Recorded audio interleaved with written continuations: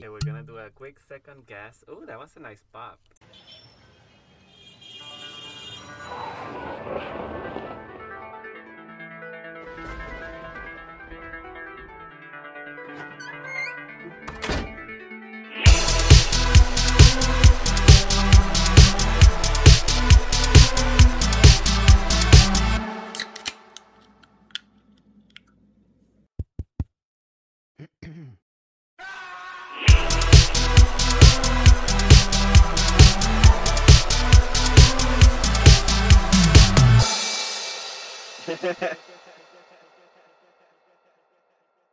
Good evening, Nikki.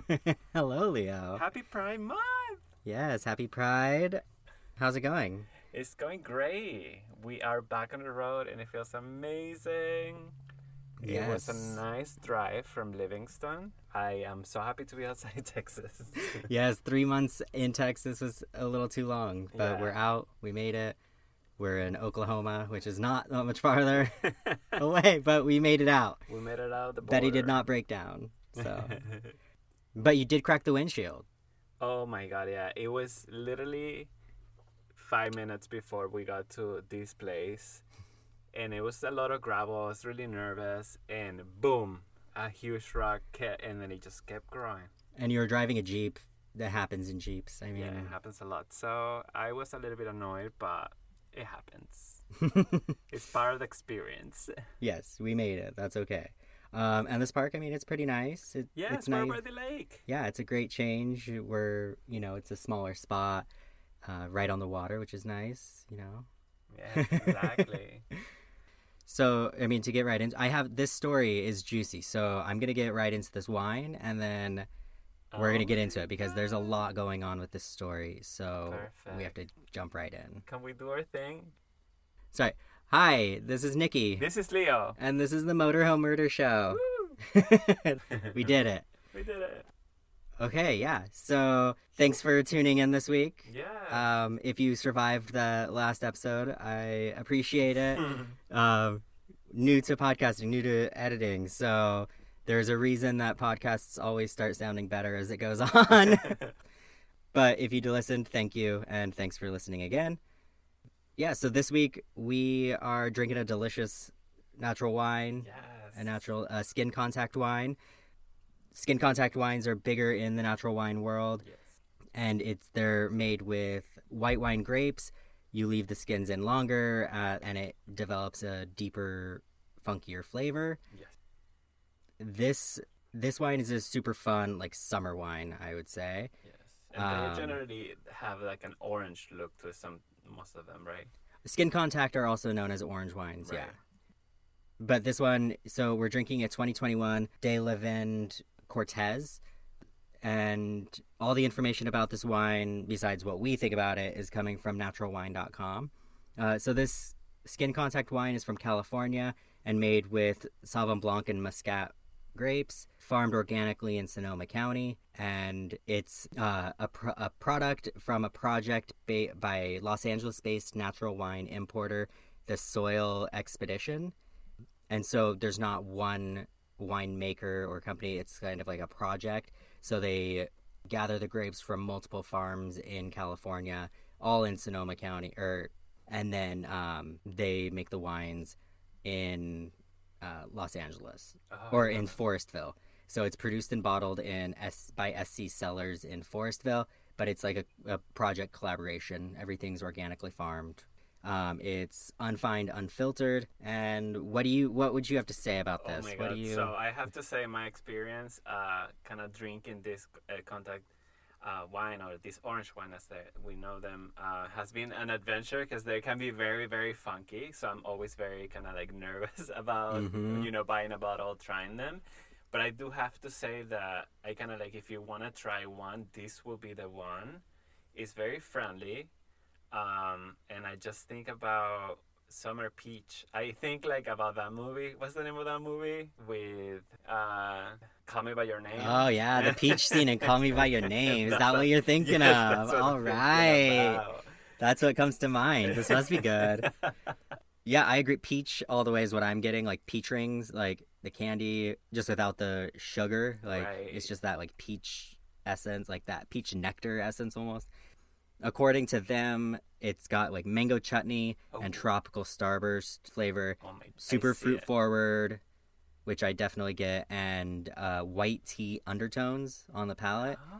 I'm not really sure what white tea tastes like exactly, so I'll take them on that. Yeah, and they, like, on the site, they said, transports you to the sun and sandy beaches. It's happiness in a glass. Oh my God, I see that. And I do have to say, as I was going to mention, that I love looking at the bottles, and this bottle is beautiful. I love the photo. It gives me, like, beach vintage vibes with your friends by the beach. So I'm really it's got that, like, it. Vintage Polaroid feel. And actually, so I grabbed this bottle when we were in Houston still at the Heights Grocer. Beautiful. Yeah, great. And funny because we had stopped there before and grabbed a bottle, and then I went back, and we had we didn't realize that we had been at their sister store already in Marfa. Right. So we'd stopped at Marfa Wine Company, 2 months before, and had an amazing time in Marfa, sitting there, enjoying their amazing wine selection. Got a few bottles, and then happened upon their place here. And I remember the person that was working in Marfa saying they had a sister shop somewhere else in Texas.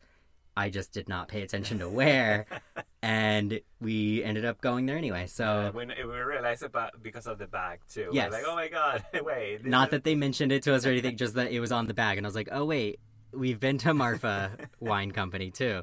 So Heights Wine, the Heights Grocer, really cool place, like really nice, cute shop, good products, nice wine selection, and a couple other things to grab. Yeah, like good stuff. Beautiful dishes that I kind of wanted, but they will break in the RV. Yes. Unfortunately. The time to collect those things will be later, if ever. All right. So now that we've talked about the wine, we're refreshed. Take a gulp.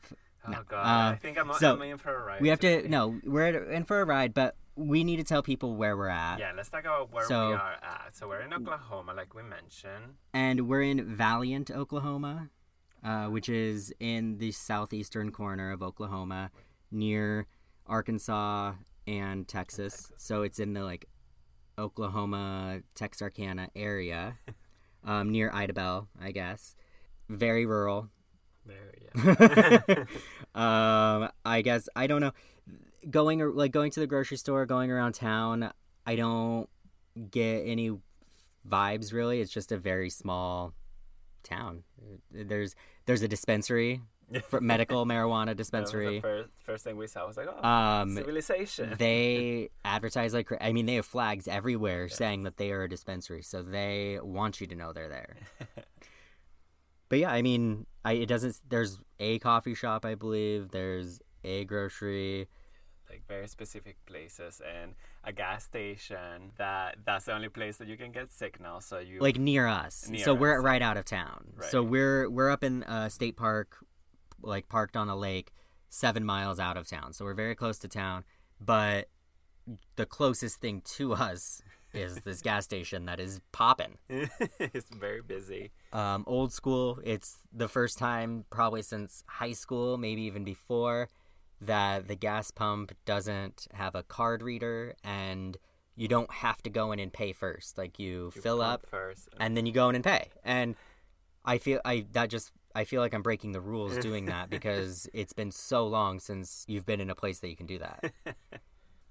Yeah, so Valiant, it seems okay. I wouldn't live here by any means. It's too rural for me, and it's too far away from too many things. Like, I'm not opposed to the rural. It's just that it needs to be closer to a city at least, like within a couple hours of a city. Out here, I feel like we're really far away from everything. So about Valiant a little bit more, besides just what we think about it, Valiant is home to the International Paper Mill.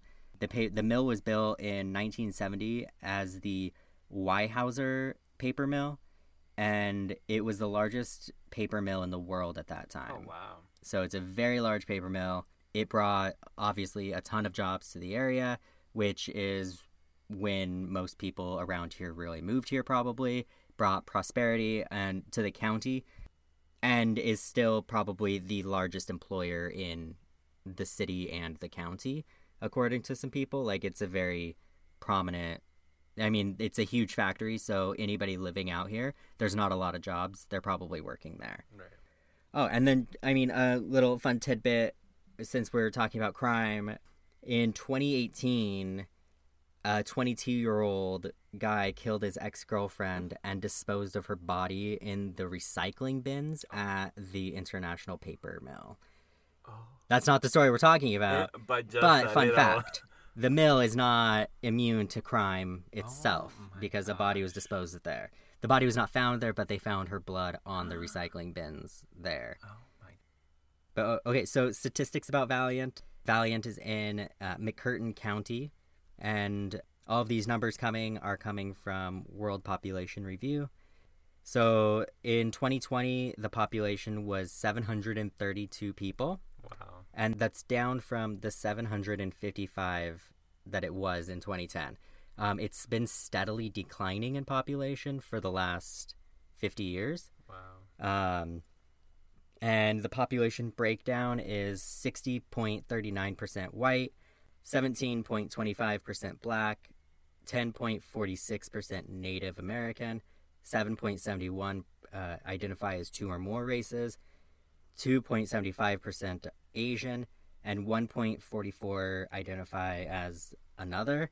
There's nobody that identifies as a Pacific Islander or Hawaiian. So they know better than to come here, I guess. Like, they are out on the islands. They don't need to come to southern Oklahoma. Yeah.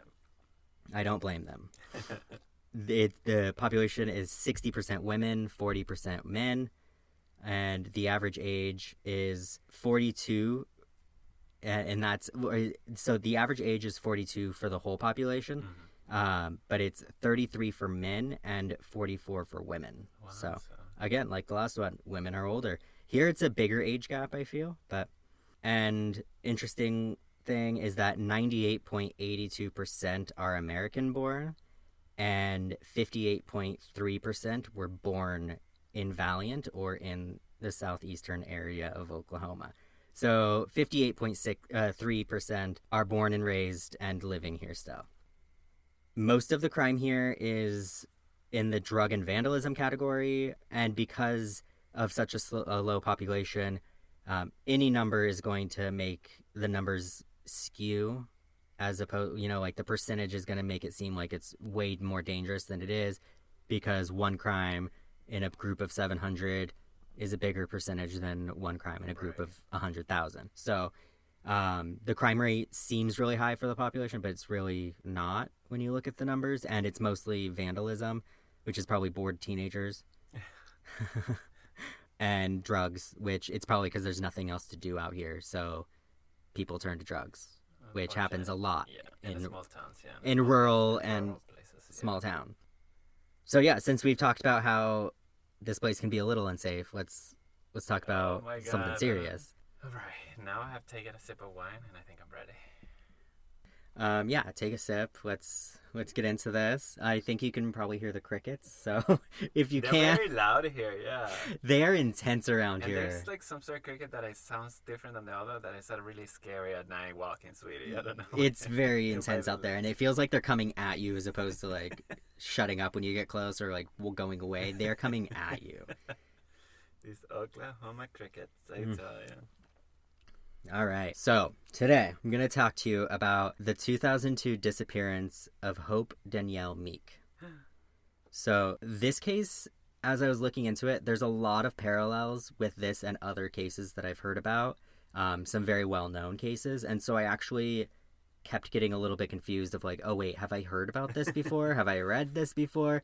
Because I don't know, like there's just as we get to, at the end, we'll kind of recap, and there's some similarities between this and multiple other cases that kept coming up, and it wasn't until I looked in, and I'd even found somebody else saying the same thing of like, oh, I thought I knew this story because this and this, and they were like, and then somebody else, I went down a rabbit hole of comments on so many different things.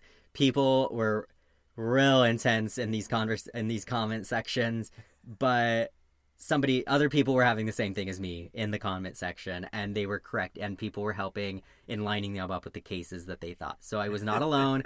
And once somebody said the case, I was like, absolutely, that's what I thought, for one of them, but it's similar to a few. With that, like, I didn't find any other podcasts that have covered this before. Not that it matters, but I would tell you to go listen, or I would have listened. Right. I didn't find anyone that has, but I did find an investigation discovery show called Bad Blood. Has an episode, season 2, episode 2, called Losing Hope, and that's about this. And it's a 40-minute episode of investigation discovery. I got a lot of information from that. I got a lot of information from all these other things, but like they were talking about things that I did not hear or find anywhere else. Also, it's so much better when you see the actual people talking about it. You can hear the tone better, you know, like reading it, you're like, oh wow, they seem so caring, but when they're talking about it, they seem so heartless, or, you know, it's a different tone or direction. So it was interesting. But besides the investigation discovery show, Bad Blood, I also got a lot of information from the Cinemaholic, an article by Shraman Mitra. Also from the Oklahoman, Penny Cockrell had a really good article about it. And then thecharlieproject.org. So on February 26th, 2002, Hope Meek was reported missing by her husband, Jerry Meek. Mm-hmm. And she's never been seen since. But that's really just like the middle or the tip of the iceberg with this. So we're going to go back in time. We're going to go back to the beginning of it and then get to the point where she went missing and passed. Okay. So Hope Meek grew up Hope Boggs, and she was the strong-willed, independent, stubborn child in a very strict conservative household. So they were talking about how she was like the free-willed, she was the determined. Basically, she was the rebel child in a very strict household. And that's according to her sister. Her sister said that she was like the free-willed, strong one. She met her first husband, Brian, in St. Clairsville, Ohio, while she was working at McDonald's. And she was 17 at the time, and he was 18. She dropped out of high school, and they got married in February of 1994. And he shipped out for basic training in the Air Force in March. So he shipped out the next month. Wow. He was later stationed on Holloman Air Force Base in New Mexico. Which she moved there with him, obviously, because they were married. Once he got stationed, she moved to be with him. And Leah, where's Holloman Air Force Base? Do you have any idea? No. Well, we've been there. It's White Sands. Oh my god. It's the Air Force Base outside Alamogordo at White Sands National Park. Amazing. Okay, so I have a picture now. So in my head. you know where she moved to. Again, a very small town as well. Yes. I mean, small area, rural. Beautiful, though. I mean, White Sands is gorgeous. Yes. This was before it was a national park, though. So Okay. So. it was, I don't know, a state park? I don't know. It just got its national credits last year. But So, yeah, they're in Alamogordo. And in 1995, so they got married in 1994. The next year, in 1995, she gave birth to their child, Jamie Claire. Soon after, the pressures of marriage and parent life really took a toll on Hope. She and Brian started arguing a lot, and she developed a habit of running off with Jamie, her daughter, whenever things got rough, whenever they got in an argument. She would just take the kid and run off for sometimes days at a time without contacting him. Like, she just needed to get away and cool off, I guess. Most of the time she was going back to see her family, though. So most of the time she was taking her daughter and going back and staying with her mom or her sister, seeing family. Her sister said that sometimes Brian did come with, but most of the time it was her and her daughter coming to get away from Brian. She was going back home all the time, and her sister were really close. Mm-hmm. So she would confide in her sister. Obviously, they were really tight. Her sister's name is Mary Jane Joy. Oh my god. And I just love that name, yeah, Mary Jane awesome. Joy. Like the joy of Mary Jane. But one of the times that she went back home, she told her sister that she was not going to be at Holloman very long, the Air Force Base. Mm-hmm. She said she wasn't going to be there long, and that she had met someone else. Oh boy. So even though Brian didn't go back home with Hope every time or anything, like, he was pretty close with his in-laws. he got along really well with them. He became a part of the family very early on. So Mary was actually pretty disheartened by hearing that. Like, she really did like Brian and having him be a part of the family. He wasn't just her sister's husband. He was really a part of the family. Right. So soon after, Hope followed through with this, and she left Brian, and she left Hollow Man and Alamogordo with a man named Jeff Meek, who was actually one of Brian's friends. No. So she had met him and started cheating on Brian with Jeff, who was one of his friends. So then, yeah, she left town with Jeff. So together they left with her now 2-year-old daughter, Jamie, and they moved to Jeff's hometown, Valiant. Jamie's 2, it's 1997, and they move to Valiant, and once her divorce went through, they got married. So they divorced. So she divorced Brian, separated, left town with Jerry, and then filed for divorce. Once it went through, she married Jerry. At the courthouse, they just went and did a quick service, and then they were happily ever after in Valiant, Oklahoma. And things started off great with them. He was working at the International Paper Mill, getting as many hours as he could. He was getting promotions. He was, working his way up the ladder, doing his thing. He was a good father. Jamie, his stepdaughter, Hope told her sister Mary that Jerry was really sweet and caring towards her, that she was feeling really good, and things were going great, especially compared to the toxicity that her and Brian turned into. This was a fresh start. It was going really good. And then in 1997 as well, they had their first child together, Jerry Jr. And then a few years later, in 2001, they had another child, Clea. So they became a family of 5. He was a great father to all the kids. And while Jerry was working at the mill, working his life away, I guess, Hope was a stay-at-home mom, and she didn't really enjoy that. She's an independent woman. Right. She wants more out of life than to be a stay-at-home mom with her husband working weird hours, because it's a mill and it's 24 hours. Like, he was working night shifts and all that too, taking overtime. Like, he's busy. She's at home with the kids in a tiny community. Right. She's not liking it. She also really did not enjoy living in a small town. She reportedly felt trapped and suffocated and isolated, which, I mean, that's not hard to imagine. Right. She also felt that people were gossiping a lot about her around town, which, being from a small town, that's very plausible that people were. I mean, that's what happens when people don't have anything better to do. And also she was near her family, right? No, his family. Oh, his family. So she moved to his hometown with him. Oh, okay. So they're close to all of his family, but her family, I mean, they didn't say, I think they moved around a bit when she was growing up, but when she was 17 and met her first husband, it was in Ohio. Oh, okay. So okay, gotcha. she drives back to see her family and stuff. But there's no one But she doesn't have people immediately there. So I'm sure she would feel isolated, especially as a stay-at-home mom with 3 kids in a town that she doesn't really know anyone. Right. Her in-laws are around, but she's not close with them. Right. I mean, that has to be hard. She didn't let living in such a small town or her feelings of being trapped or anything stop her or hold her back, though, because she kind of came to terms with the fact that she wasn't happy, and she wasn't happy with things that were out of her control, but she needed to take control of things that she could and make herself happy, I guess. So she got her GED, and she started taking college classes, working towards her bachelor's degree in criminal law. Oh, wow. And she also, with that, she started working with the McCurtain County Sheriff's Office as an inmate escort, so transporting the inmates. Oh, wow. So she was working towards her criminal law degree. She was working in the justice system. She's really working, trying to get involved. Yeah, really empowering herself and going after things that she wants, not just sitting back. But that's when things got really rocky with Jerry.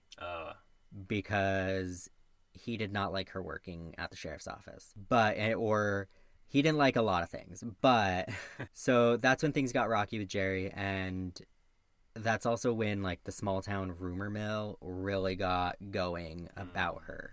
Since she worked at the sheriff's office and Jerry mostly worked nights, apparently she would often go down and hang out at the police station and leave the kids at daycare. So instead of being at home with the kids, she was working and she was leaving the kids at daycare, which many working parents do. Right. But in such a small community, people were talking. It was very ill. You know, people were just like, what kind of mother would do that? Like, leave the kids with a babysitter? Like, ugh. But the rumor started that she was sleeping with a few different men, including a few of the police officers that she was working with, which there's no evidence to say that she was, but small town rumors started that she's a married woman hanging out at the police station with all these police. She's obviously sleeping with them, you know? So rumors got about. Whether there's any evidence saying she did or didn't, I couldn't find it, but rumors were about that she was sleeping around. But it really was no secret that her and Jeff had issues and didn't always agree. So, I mean, that just kind of goes along with, that would probably like push her towards cheating, or, you know, that would probably just egg on these rumors, the fact that people know that they're not happy. So, yeah, Jerry didn't like her working there. He also, even without the rumors of affairs or anything, he didn't like her working there, and he was quite vocal about disapproving of her work choices. It's also mentioned multiple times in certain things, but not in others, that she practiced Wicca. Like she was a witch. She practiced Wicca. Like being in a community where she was being like pushed away, that she felt isolated and alone, that kind of like pushed her towards her Wiccan beliefs more, which awesome. I mean, like she's spiritual. Her. Like she's an independent spiritual woman. Yes. Like I love it. But needless to say, Jerry didn't like that either. Her in-laws are definitely the ones that mention the Wicca and Wiccan beliefs the most. Okay. Her father-in-law seems like a total douche, and he's the one that says it the most, that she was a witch, that she was Wiccan, that her evil beliefs, all of that. So I don't know how far to believe that, but it's mentioned multiple times, and I love that fact. So I hope she did. The neighbors also claimed that they would often hear Hope and Jerry arguing, and it would lead to violent fights. One neighbor was fairly certain that Jerry was beating Hope. Like he heard a lot of arguments. He was pretty sure that there was a lot of domestic abuse going on.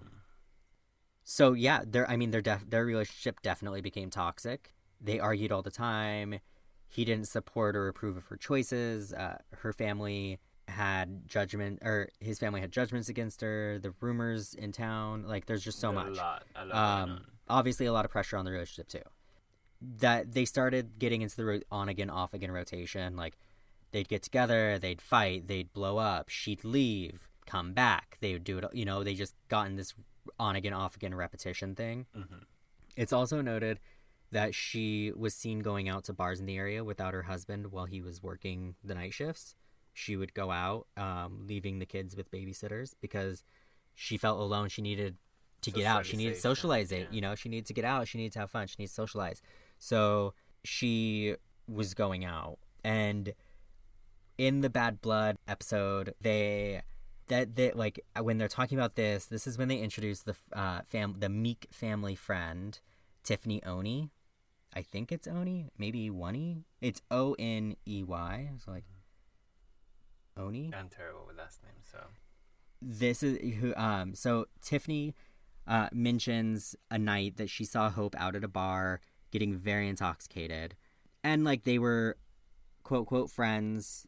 She knew her, and when you see someone you know that has kids and you don't really have anything in common, she asked about the kids. You know, she was like, "Oh, how are they? Where are they? Like, who are they with? If you're here and he's working." Right.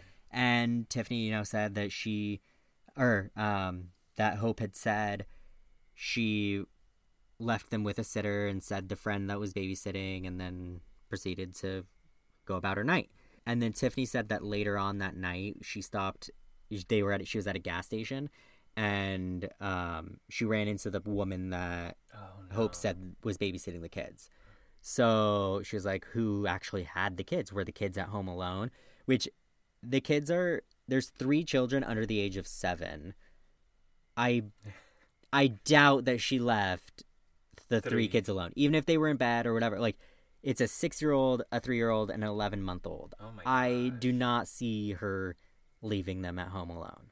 But possibly, maybe she did. Oh my god. But she had 3 kids. This woman asked where they were. She said at home with the sitter and named the sitter, and then the sitter Maybe she was seen somewhere else. And she missed it. That's what I'm thinking. Maybe she just mixed up the name, but she's like, they're with the sitter. Like, maybe that woman babysat last time and she just said the wrong name. Right. Like, yeah, this Tiffany woman, though. We have questions. We'll get to Tiffany. Oh, shoot. So, this brings us to November 19th, 2001. Mm-hmm. Jerry Meek wrote in a police statement that that he and Hope had argued about custody of the children and the household belongings. So they were in discussions of separating officially, Like, divorcing. It was getting to that November point, 19th. So they were discussing separation, or he wrote that they had been separated for 2 months, and she came to visit, or she was visiting, and she would often visit and use the kids as weapons against him. So she would show up and be like, I'm taking your kids if you don't. Supposedly. This is what he's saying. He's saying that she was weaponizing the children against him, and they had a discussion about custody and dividing up assets when they separate. And he said that she was threatening that she would tell the police that he was abusing her, which makes absolutely no sense because that's no threat. Like, the police are already aware of the abuse in this house. The police have been called multiple times by the neighbors, right? By the neighbors for the abuse in this house. It's no secret to anyone in this town. No secret to any of these 700 people that there is abuse in their house. Like,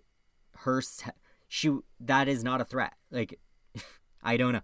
That to me is weird that he wrote a statement saying that she was threatening to tell them he was abusing her, when everyone already knew he was. And it was already documented abuse. So it's just, there's no threat, but he's saying that she was threatening him. So that happens in November. And then on February 21st, 2002, Jerry told the police that he and Hope were in the process of separating. As, you know, we'd already heard in November. It's February. They're still in the process of separating. He had gotten home from the night shift that morning, and she said that she was done. That she couldn't take it anymore. She's done. She's out. She's leaving, but she couldn't leave with the kids home. It was going to be way too hard to say goodbye to the kids if they were home. So she needed him to take them away. But she also desperately needed $500. Interesting. Okay.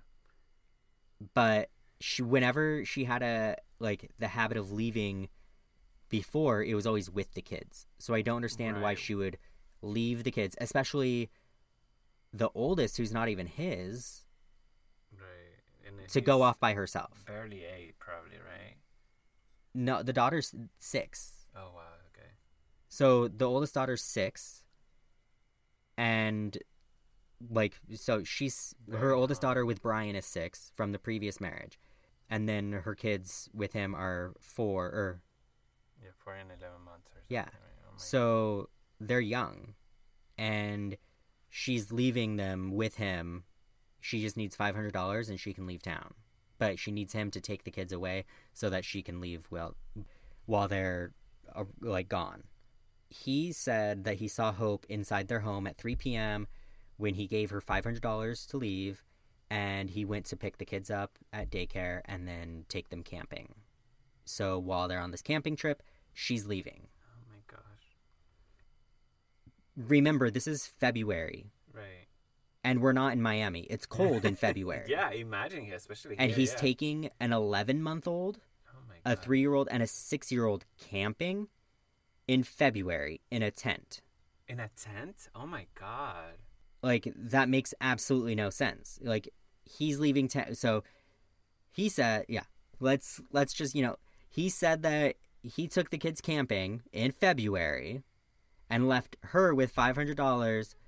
at the house to leave town while they're camping for the night. That night, around midnight, they returned home, which camping trips usually don't end at midnight.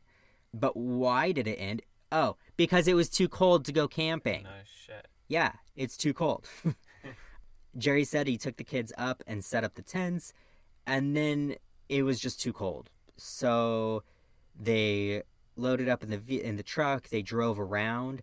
He made a stop to get the kids some snacks in Broken Arrow. He then drove down to Paris, Texas, where he bought a lottery scratch ticket. And then they finally drove back up to Valiant. The whole drive was roughly about 150 miles that they drove around at night. At midnight, right, exactly. With 3 children in the winter because she was leaving town, supposedly. So they get home around midnight, and Hope and the $500 are gone, but her 1985 Chevrolet pickup truck is in the driveway, the keys are inside, her cell phone is inside, her purse and wallet are still at the house, and her eyeglasses are still at the house. Literally all of her belongings, except for herself, and this money he supposedly gave her, are, like, everything's there except for her and the money. What? Supposedly. So, what? Like... It's wild.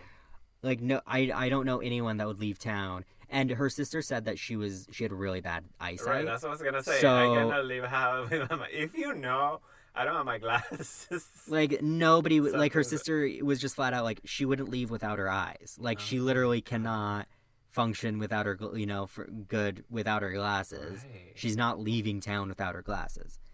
Also, like, so then he didn't report her missing for 5 days. Remember, so this happened the night of the 21st, or midnight on the 21st, which would be the night of the 20th to the 21st. Right. And for 5 days, it doesn't say anything? he didn't call the police to report her missing for 5 days until the 26th. Oh my gosh. So her and her family were really close. Her and her sister were really close. They talked on the phone almost every day. And her sister just stopped hearing from her, was calling her all the time. And they were calling the house phone all the time, and he was just not answering because he knew that it was her family. Oh my God. Like, he literally just, like, ignored her family, trying to call and get a hold of her for 5 days before he finally was like, I guess maybe she didn't leave because her family doesn't know where she is either. Oh my God. Let me call the police. Yeah. So, Valiant Police Chief David Carell said none of it made sense to him, and he suspected that it was foul play from the very beginning. He said that, like, she worked at the sheriff's office department. So she knew people that he's interacted with her, and he said, like, it was completely out of character that she would never just snap and leave, like, at the flip of a switch, just leave town, leave her children behind. Like, that was not something that she would ever do. He didn't know her that well, but he was just like, that's not something that was in her character.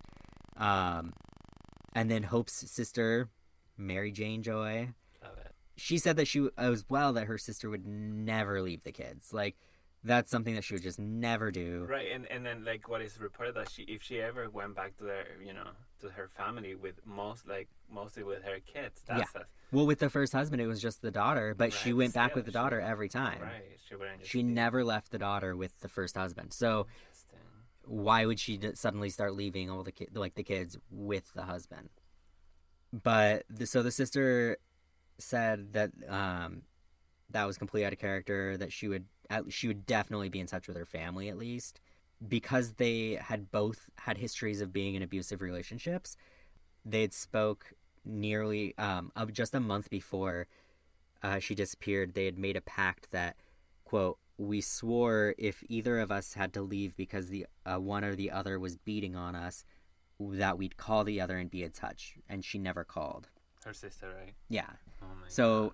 She made a pact with her sister that, like, if she left because she was getting beat, she would call her sister, and she never called her sister. Like, oh my gosh. Clearly something's up. Something's up. Also, when it comes to the money. So, Jerry said that she begged for $500 to leave because she needed some money to hit the road. But when police were investigating their house, they found like the paperwork for their income taxes and everything. And on February 22nd, so the next day from her disappearing, they were supposed to be receiving the direct deposit of their income tax returns of over $6,000. So why would she leave town the day before they're supposed to get this money and only ask for $500 when she knows the next day they're getting $6,000? Yeah, that's like something there. Why would she leave that day? Why wouldn't she, if she was the one that was like, he got home and she's like, I'm leaving, why wouldn't she just be like, I'm gonna cool off for today and take all that money tomorrow? Right. Like, interesting. Yeah. No sense. None. So Jerry Meek was asked to take a polygraph test and refused. He also got a lawyer, obviously. I mean, that's what you do. Whether you're, a person of interest or not. Like, that's what you do, clearly. So the police conducted a massive search of McCurtain County with helicopters and cadaver dogs. They searched the Meek residence and had no leads. Interestingly enough, Jerry was redecorating the house shortly after and was ripping out a lot of the flooring, which the house had already been gone through, and they didn't find anything. But he was redecorating with that $6,000, I guess. So as he was ripping out the carpet and stuff, the police were going through it, and they still didn't find anything. So he just... weird timing with that. But then... less than 2 weeks after Hope disappeared, on March 6th, 2002, Jerry filed for a divorce. So his wife is missing, and he files for a divorce. Oh, wow. Because she wasn't declared dead or anything. Right, she was that makes sense. missing. So then our good old friend Tiffany Oni, who worked at the daycare with the children and became the babysitter because Jerry worked such long hours at the plant, at the mill, she moves in 2004. No. So she did wait 2 years, but she moved in. She swooped right in there. Oh my god. Yeah. So, and then in 2007, they had their first child together. And at this time, Hope's family really feels that Jerry and Tiffany were really trying to erase Hope from existence in the house. Oh my god. And she moved into their house. So, like, the house that Hope was living in, oh my god, Tiffany moved into with the kids, just took over. Yeah, so in 2007, they had their first kid, and that's when Hope's family really felt that, like, they were erasing, and they wouldn't let the kids come to visit. They wouldn't let them visit the kids. Like, they really just, like, separated the kids from Hope's family and really just would not let any communication happen. And then Hope's parents sued Jerry for custody of the oldest daughter, who wasn't even Jerry's. Right. Like, she doesn't belong in that house. So they sued and lost. Oh my god. Probably because it all had to go down in his home area. Right. And they didn't want to separate the children, is what was the reasoning for it. They didn't want to separate her from her siblings, so she had to stay with Jerry. They did get visitation, like summer visitation and stuff, but they did not get custody. What? Yeah. Oh my god. So then Hope's family tried everything while they were searching for her. Like, they consulted with psychics. They searched the woods themselves. They did everything, and nothing came up. Nothing. For years, nothing happened. So years go by, and the Valiant police claim to have gathered enough evidence to prove that Hope was not alive and that she had died on February 20th or 21st, 2002. Because after February 21st, 2002, she ceases to exist in any form, really. Right. There was no activity with her social security number. There was no cell phone. Her cell phone was left at the house. Right. There was no activity. And Valiant, or the county got a new DA. A new DA was elected, and he took over investigating the case, and he was really looking to solve a lot of the, like, older cases. Right. So he really got really got the ball rolling with this, because he opened the case back wide open, really got examining it, and was like, hey, they went through every state's database for driver's licenses to check about the social security, all of that, and nothing. Like, no banks, no driver's license, nothing happened after that day. So all signs point to that she was killed that day. Oh my god. So over time, like over those years, the police had also received a lot more information. They'd received some security tapes from the Walmart in Hugo, where Jerry had told them that he had stopped the day before going camping. While the kids were at daycare, he'd gone out to get camping supplies, and he told them that he'd stopped at Walmart to get camping supplies. Well, once they got the footage and everything, the camping supplies that he bought was 2 50-gallon totes. What? So like 2 50-gallon tubs. No. That's not camping equipment. What? Like, maybe he's putting his carpet over the house that he was planning. Right. Oh my god. He'd also taken out $1,000 from the bank, not $500, and he was missing from work that day. So, you know, he said that he got home from work, right, but he wasn't at work that day. Oh. And yeah, so interesting little thing there. But they also had, he was missing from work on the 21st, not the 20th. So he got home from work on the 20th. Oh, okay. And then they went camping, but he never went to work. He was supposed to go to work that night, not camping. Oh, okay. So they also had a recording from February 20th, 2002, so like the day before, when Hope called Jerry at work to confront him about an affair he was having. Oh my gosh. So no. They had a recording of her confronting him while he was at work that he was having an affair, and then the next day she just mysteriously leaves yeah, without her children. Oh my gosh. Without half the money they were supposed to be getting. Yeah, so I can't.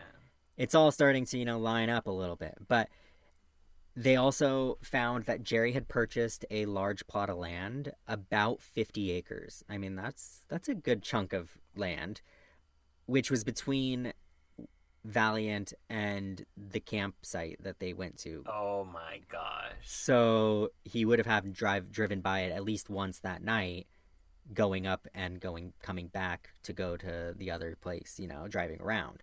So they're like, oh, that's the perfect spot to drop a body, clearly. Like, the police find, the DA finds that. However, I mean, so it's 50 acres in what they say is one of the largest and the most rural counties in Oklahoma. Oh so my gosh, it is rural, it is thick trees, thick foliage. When they get there, I mean, it's been years since she's been missing, but he hasn't really done anything with it. It's not developed or anything. So they're like, oh, if he left the body out here, it would be hopefully easy to find. They get cadaver dogs, they go out there, but they don't find anything. Oh my God. Comes up with dead ends, but that doesn't mean anything. That's a big chunk of land. It's been Right. time. With the declaration that Hope was dead, Mhm. and not missing, they were able to build up a case with enough circumstantial evidence that in August of 2012, investigators arrested 39-year-old Jerry Meek at work in the What? International Paper Mill. Oh my God. They went up in there and arrested his him in ass. front of all of his coworkers and friends. Oh, Oh my gosh. love it. Love to hear it. Love to see it. And Jerry was booked into the McCurtain County Jail on first-degree murder complaint with a bond of $250,000. So court was really the time for her family and friends to really try to make an impression and like really get justice rolling for her and Right. hopefully find her body. They testified about the abuse that they had witnessed and that she had told them about. The police testified about the abuse that they had witnessed and and about all the reports that they had to See, file, Right. reporting all the domestic abuse in the household. But what really drove it home and really drove the nail into his coffin was when Jamie, the oldest daughter, testified. Okay, what? No, no, no, no. And she claimed that night their parents were fighting, as usual, and her mom suddenly went quiet. And then the next day, her and her brother were helping their dad cut carpet out of the bedroom. Oh my god. So clearly literally put the kids to work on the carpet. What? He had them help. I mean, it was the kids, a 6 and a 3-year-old, they're just sitting there, but still, like, they were there while he was ripping up the carpet from probably killing their mother. So investigators believe that he used the 2 totes that he bought at Walmart that day to dispose of the body somewhere along the route to the campsite on his land, most likely. But there's so many places. It's a very rural stretch. There's plenty of animals around here that would help you get rid of the evidence. And it's been so long. There's so much open land to search, and it's so thick that it was just impossible to. At the end of the trial, the jury deliberated for 5 hours and convicted Jerry Meek of murder and recommended a sentence of life in prison without parole. Wow. Yeah. So presently he's in the North Fork Correctional Center in Sayre. In 2015, he tried to appeal the life sentence, but the courts rejected his plea and upheld the original sentence. Wow. So he's stuck there. So his family and Tiffany adamantly claim that he's innocent. Tiffany claims that he's never yelled at her, he's never raised his hands at her. Oh my god. They lived a picture-perfect marriage and life with these children. Her life is ruined now that he's in prison. Like, she really, in the show, she played up the victim card on herself. Him being in prison has just ruined her life and the kids' lives, and doesn't acknowledge the fact that he more than likely killed this woman. She's adamant that he's innocent and that she just ran off on her own accord. She left town. Oh my god. She slept around and she left town, and maybe because of her slutty behavior, she ran into the wrong kind of person, and that's what happened to her. But it wasn't Jerry. Oh my god. His parents also kind of say the same things. I'm pretty sure his family, maybe even Tiffany, are in some of these chats because people are intense, and they are adamant that, like, some of them are just adamant that she got what was coming to her because she was a dirty girl and she got what was coming to her. My god. It's just it was crazy. Like, so many of them. It's interesting to me that they're like, oh, she got what was coming to her, but he didn't do it. Like, why did she like, if she deserves it from anybody, it would be him. Because she was sleeping around. Right, exactly. But he didn't do it. He had every reason to do it, but he didn't do it. Like, that's what they're saying. That's what all of them say. He had every reason, but he didn't do it. I can't. I am shook. I can't even. You know? It's wild. So, I know it was long. There was a lot of stuff, but it kept going on. Like, there was so much that I just didn't want to leave out. And the case that it overlapped with, in my mind, the most is the Powell case in Utah of missing Susan Powell. In the winter, her husband took the kids camping in December. Like, no, you don't go camping in December. You don't go camping in February. Like, you don't take kids camping. Like, taking them to a cabin? Like, I just don't even understand. But again, and with the Powell one as well, like, they returned home at a weird time. Why? Because you don't go camping in the middle of winter in a tent. Like, what? Without the proper gear. And the fact that, I mean, this is 2002, right? Like, going to Walmart, saying that they're obviously gonna get footage from that. And like, but it's crazy because the first DA didn't. Right, I mean, small places. Exactly. So then it's like, oh, he was probably connected. This is where his family's from. Like, maybe they're connected through the thing. I've I've witnessed that kind of So crap go on. That all that go on. I've witnessed it. So it's just like, it's not far-fetched. You can edit this out, but fuck the police. Oh my god. But yeah, so crazy. I feel bad.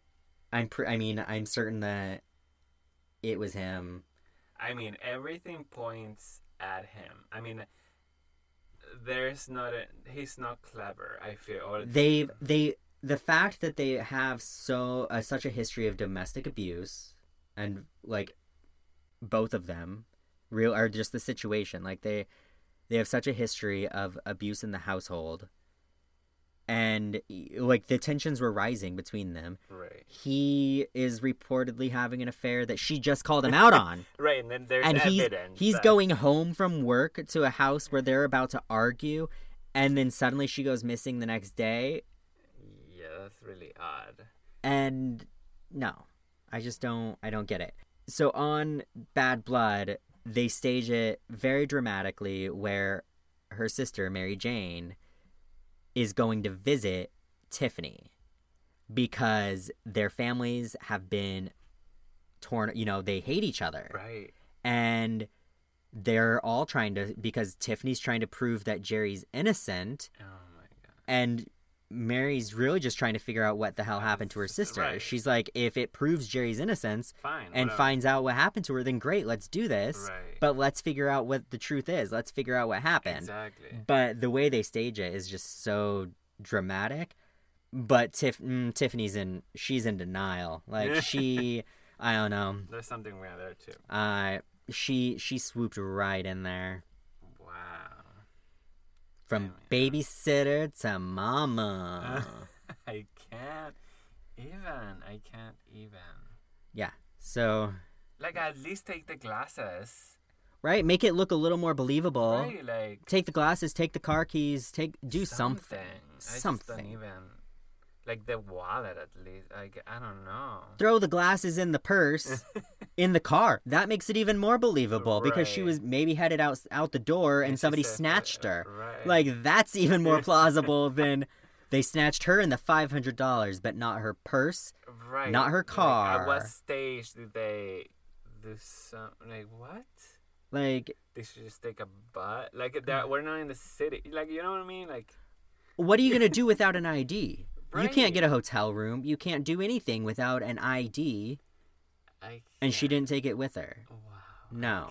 I can't. But he's in prison. He's in prison. Where he belongs. Right. I mean, oh my gosh.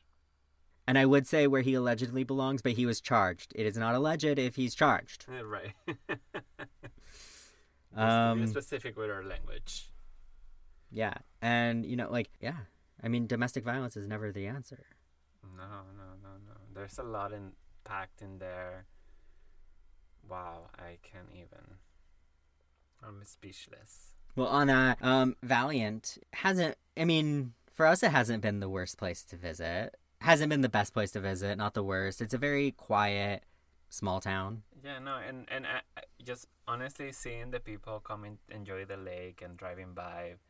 The people that work at the park have been very nice to us. Like, it hasn't been anything bad or anything, but... Yeah, so this is just an unfortunate situation that happened in a small community, which sadly happens in... many places, I mean, yeah. So many... it happens all around the world, unfortunately. Yeah. And, this just shows that small towns aren't immune to it. Right, exactly. Yeah. But, anyway, Leo... Wow. If people want to talk to us, where can they find us? Well, they can check out our website, the rvboyswithani.com, and they can find me at Reina Salty in Twitter and Instagram. And how about you?